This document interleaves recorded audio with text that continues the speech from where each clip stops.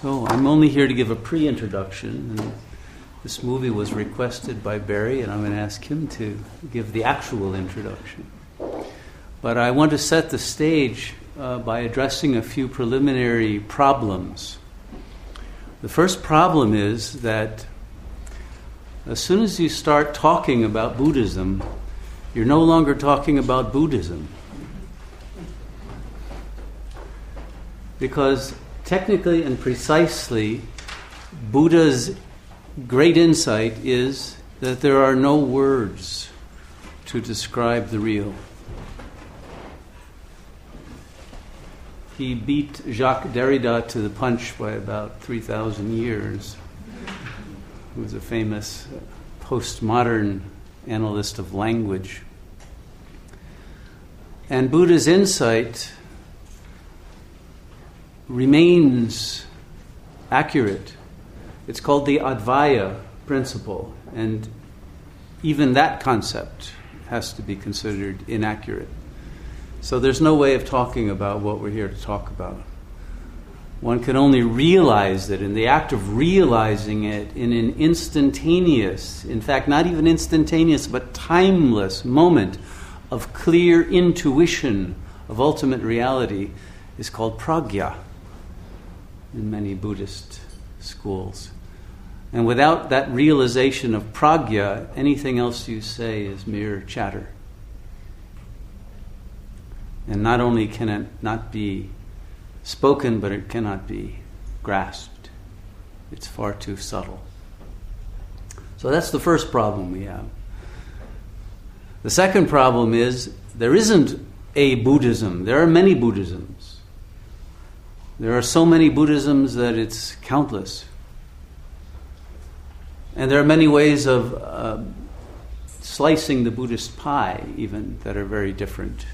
Some do it as the different turnings of the wheel of the Dharma. But you can also divide it into the Hinayana and the Mahayana and the Vajrayana, etc. You can also say there's the Theravada Buddhism of Sri Lanka, which is very different than the Tibetan Buddhism, different than the Chan, different than the Japanese Zen, which is different than the other Japanese schools like the Jodo Shinshu, the Pure Land Buddhism of the chanting variety.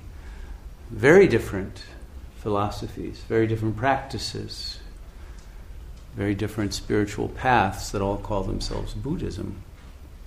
And then if you go with a microscope, you will discover that within any of those, let's say Tibetan Buddhism, there are many, many schools of Tibetan Buddhism. And not only there are four major ones that most people know about. Within each of those four, there are different tenet systems, more esoteric levels within each of them. But then there are many, many minor schools that weren't always minor, because the power of any given school depends on political conditions. It's a cultural war. To me, some of the most interesting schools of Tibetan Buddhism are no longer even taught or even considered part of it, like the Dolpopa tradition, the mountain doctrine, very powerful, transformative writings, but you hardly ever hear them referred to. You get a kind of a watered-down Dalai Lama version of Tibetan Buddhism, and you think that's all that there is, but it's not. It's far more complex and deep. And then another way you can divide it up is into early Buddhism, then the Madhyamaka, which is the middle way, the middle path of Buddhism, which was established by the great Buddhist philosopher Nagarjuna. How many of you have ever heard or read anything of Nagarjuna? Great writer. We're going to be reading him in one of our advanced classes. And then beyond that, you get the Yogacara school and Vijnanavada and various others. I won't belabor all of the Sanskrit names. But they are very different teachings. The early teachings are about the four Aryan propositions, which are often translated as the Four Noble Truths. But the word isn't noble, it's Aryan. And Buddha was continuing the Aryan tradition. He was an Arya. Unless your name is Arias, you're really not a Buddhist. And it's very important that you recognize that there was a historical continuity to what Buddha was doing, as well as something discontinuous and brand new in the history of philosophy. In fact, I would say that Buddhism is the world's first deligion. It's not a religion, it's a deligion. If you know the word religion, it means to relink. Buddha said there's no link with anything. That's all illusion.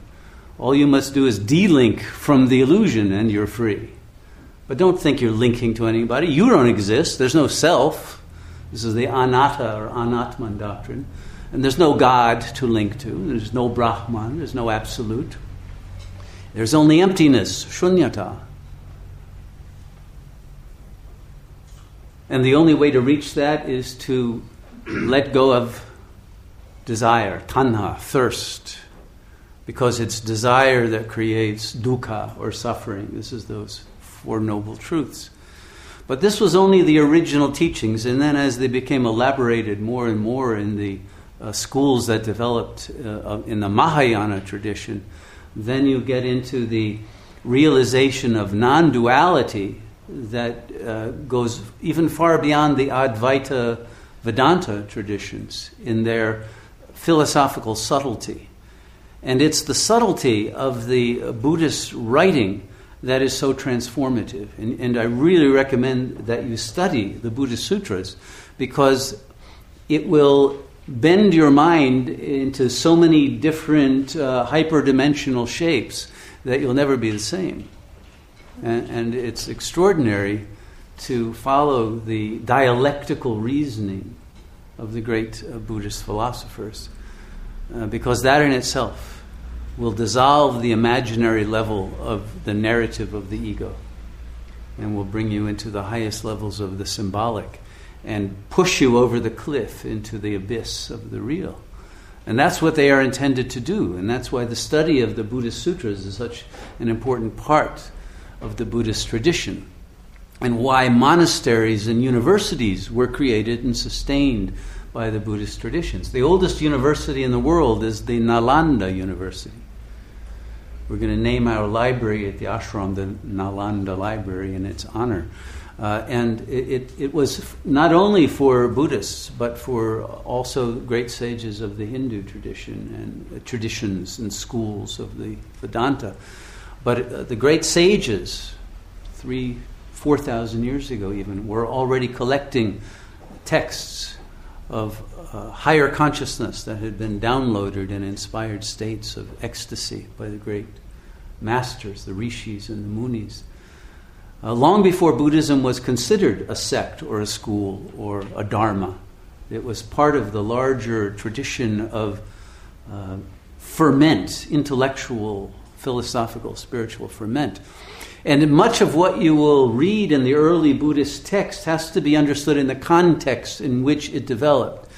And Buddhism was in a competitive situation. There was the degradation of the Brahmanical tradition, the Vedas, the Vedic tradition in which the Brahmin caste had this assumed superiority and you had to follow their rituals and all of that. It was losing its credibility and its legitimacy of authority.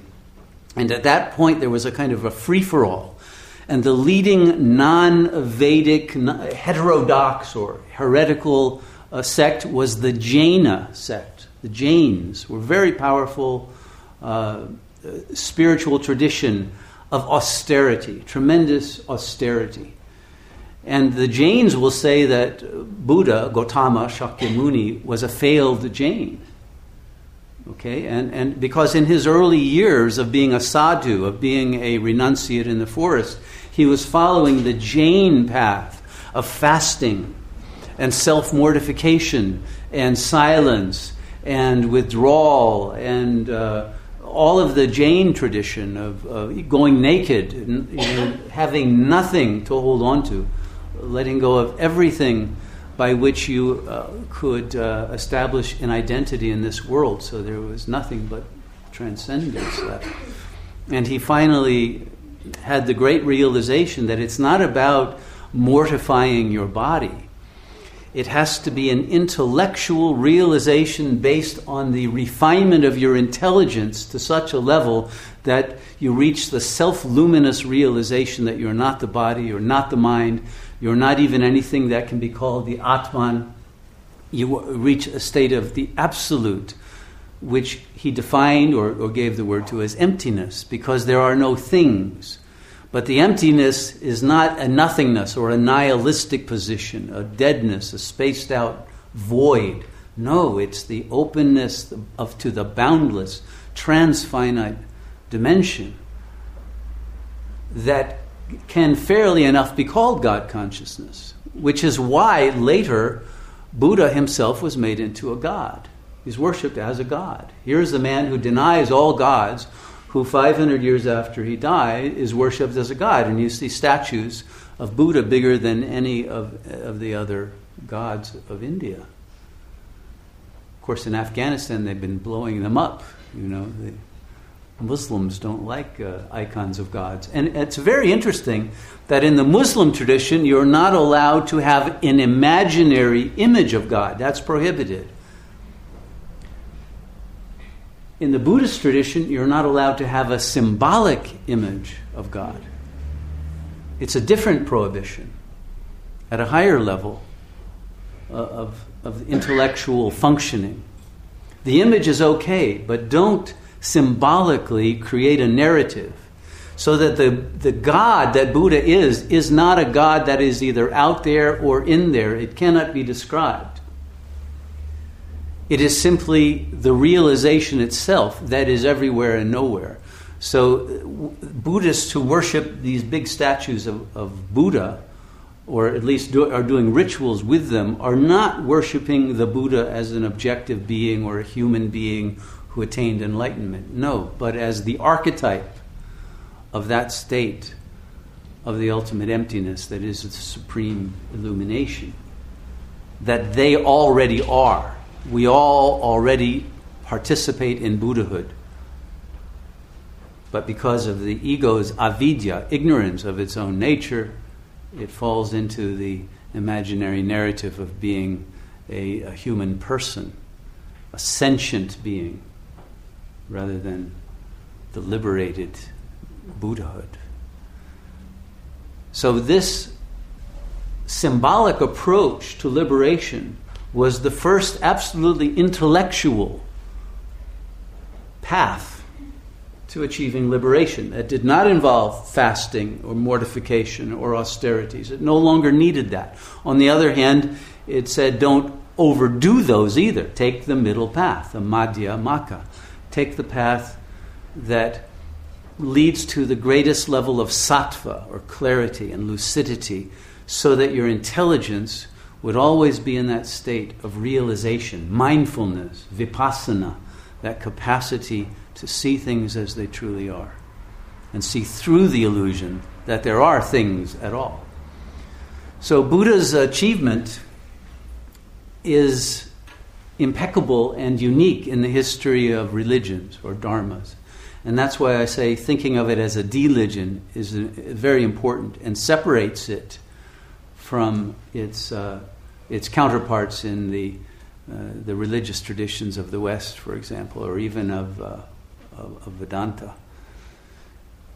And that approach of not only Advaita but of Advaya, of leaving behind your concepts, but only leaving them behind after you have refined them to the highest possible level that symbolization can reach, so that you're only one step away from Buddhahood, which is achieved by silencing the mind and can be done just like that. That clarity of consciousness that can transcend itself because it has become so ultimately clear to itself is the path of Sat Yoga as well. And so we salute Buddhism, although we are not Buddhists, because there is no need to use a terminology that would deny the other paths. Because all the paths, including Christianity and all of the other traditions, have a Buddhist thread in their cloth. there are great sages who have gone through the same realization in Christianity as have the great Buddhist monks and sages. And there is no conflict between one religion and the other, but the Buddhist texts themselves are such clear vehicles for the mind to ride upon, to reach its ultimate state of negation of its own imaginary pseudo-identity, that they are and remain some of the greatest treasures of a human culture. And for that reason, the whole Buddhist tradition is of priceless value to us. And you don't need to be a nominal Buddhist to appreciate or take advantage of the wisdom of that incomparable tradition. So we are here to celebrate Buddhism without having to name ourselves as pertaining to that tradition.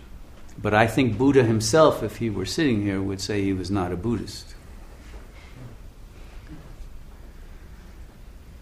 So, with those few words out of the way, I'm going to ask Barry to talk, because Barry is a Buddhist. He comes from the Sri Lanka tradition, and we are celebrating Vaisakha, or Vesak, I think they pronounce it there, which is celebrated, interestingly, the same month as the birth of Mahavira, the founder of the Jains. And there really was a competition between the two. And much of the Buddhist mythology was a riposte to the Jains. So, for example, in the tradition of Mahavira, the founder of the Jain tradition, and you see gigantic statues of Mahavira in the Jain temples, always naked, because the Jains said, don't even wear clothes, because if you have any shame or any attachment to how you look or anything like that, then you're still in the ego. So it's a test. These days, I frankly don't think it's a test, and I think there's more ego, and I've seen in nudist colonies than anywhere else. People can be very, very proud and attached to their naked bodies, so I don't think it's relevant to proving your transcendence. But nonetheless, I think in that context it was, and they called themselves the sky-clad. Well, eventually a lot of Jains said, well, we can't just go that far.